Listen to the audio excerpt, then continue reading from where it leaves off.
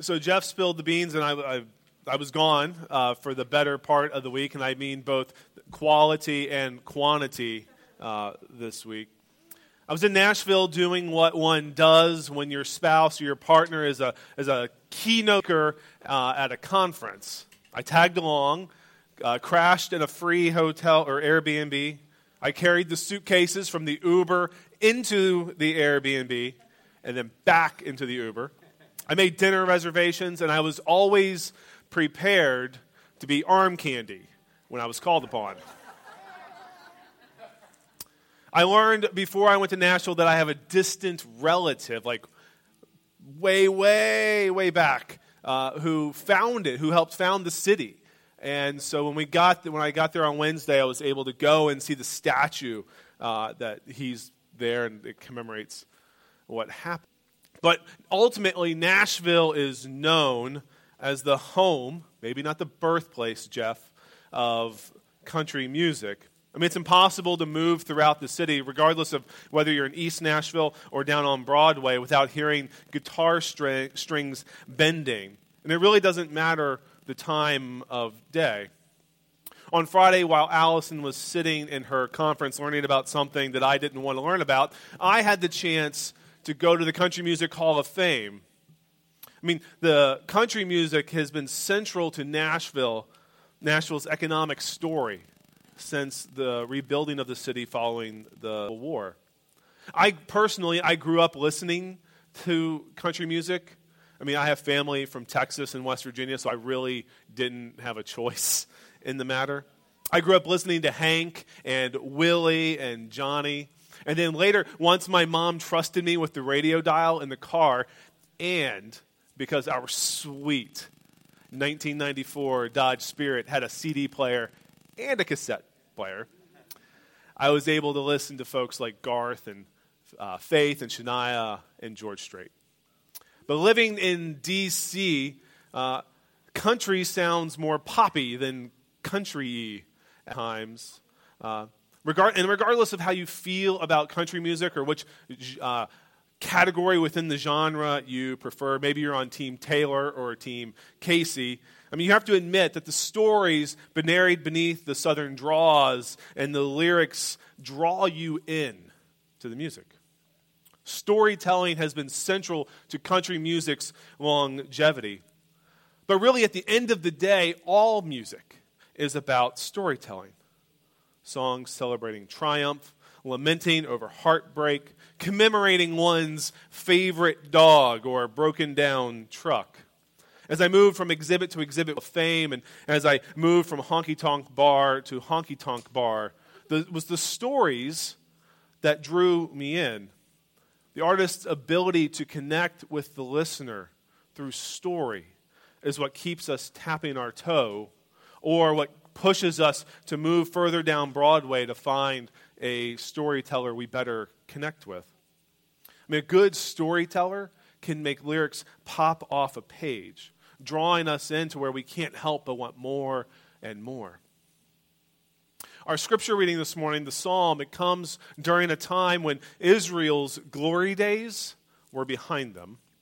The kingdom of David had fallen, and Israel found itself yet once again living in exile. They were aliens. They were aliens in a foreign land, immersed into someone else's story. They were immersed into a culture where multiple gods were worshipped. And they were coming out of a society and a faith tradition where God is sovereign. As aliens in a distant land, Israel's story of covenant had seemed as lost as their homeland was. Their story of blessing seemed more distant, and the covenant faded as the harsh reality of exile became more apparent. They were away from their homes. Families and friends had been separated. What had been known or familiar was lost. I mean, the song practically writes itself. And this would be a song that this would be a song that if you had not experienced deep loss in your life, it would still draw you into the lament of those who had lost it all. And it was in the midst of exile.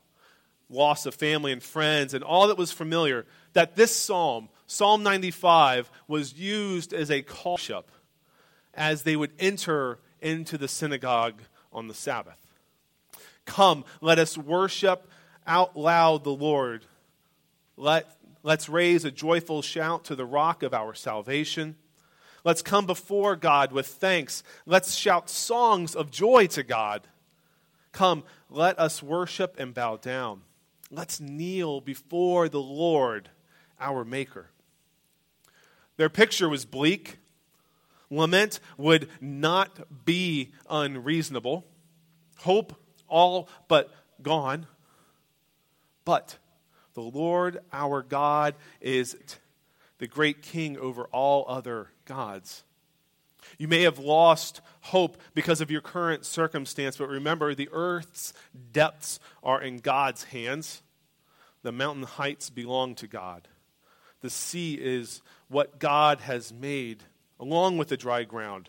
God formed in God's hands.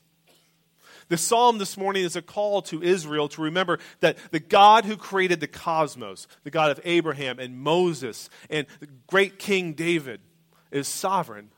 And while many may doubt, having lost hope in the covenant God had made with them, that covenant that held the identity, the people of God, all of the people are called to praise God because of what God has done. The psalm is a reminder that while our circumstances may change, God created and sustains each of us. And because of God's mighty acts and because of God's sovereignty, God is still worthy of being praised. There are times when our circumstances may give us pause, distracting us from the larger story that we find ourselves a part of.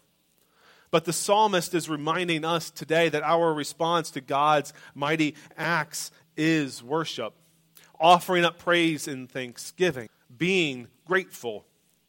Grateful because today, regardless of the affairs in your life, the moment that your feet hit the floor and you took in that first deep breath of a new day, it was divine air, divine life that filled your lungs. And while chaos may be swirling all around us, and the melodies we find ourselves singing sound anything but grateful, the sound of praise and gratitude, worship, it's our default because God has been, since the beginning, in the business of creating order out of chaos. We are grateful for what God has done because what God has done and what God continues to do is bigger than anything we could imagine or anything that we could ever do on our own.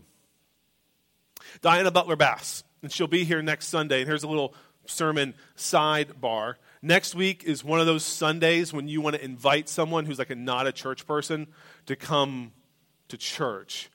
If you just do a simple Google search of who Diana Butler Bass is, you'll see that she's a church commentator. She's an Episcopalian. Don't hold that against her, okay? And she writes on the life of the church. But she'll be here next week to finish out our sermon series. But she mentions in her book, Grateful, that this psalm today for us in 2019 is part of what's called the daily office. The daily office is found in the Episcopal Book of Common Prayer. And it's a practice within the Episcopal Church where 3 times throughout the day there are specific opportunities for worship and prayer. The daily office for the morning opens with Psalm 95. Come, let us sing out loud to the Lord. Let us raise a joyful shout to the rock of our salvation. Let us come before God with thanks. Let's shout songs of joy to God.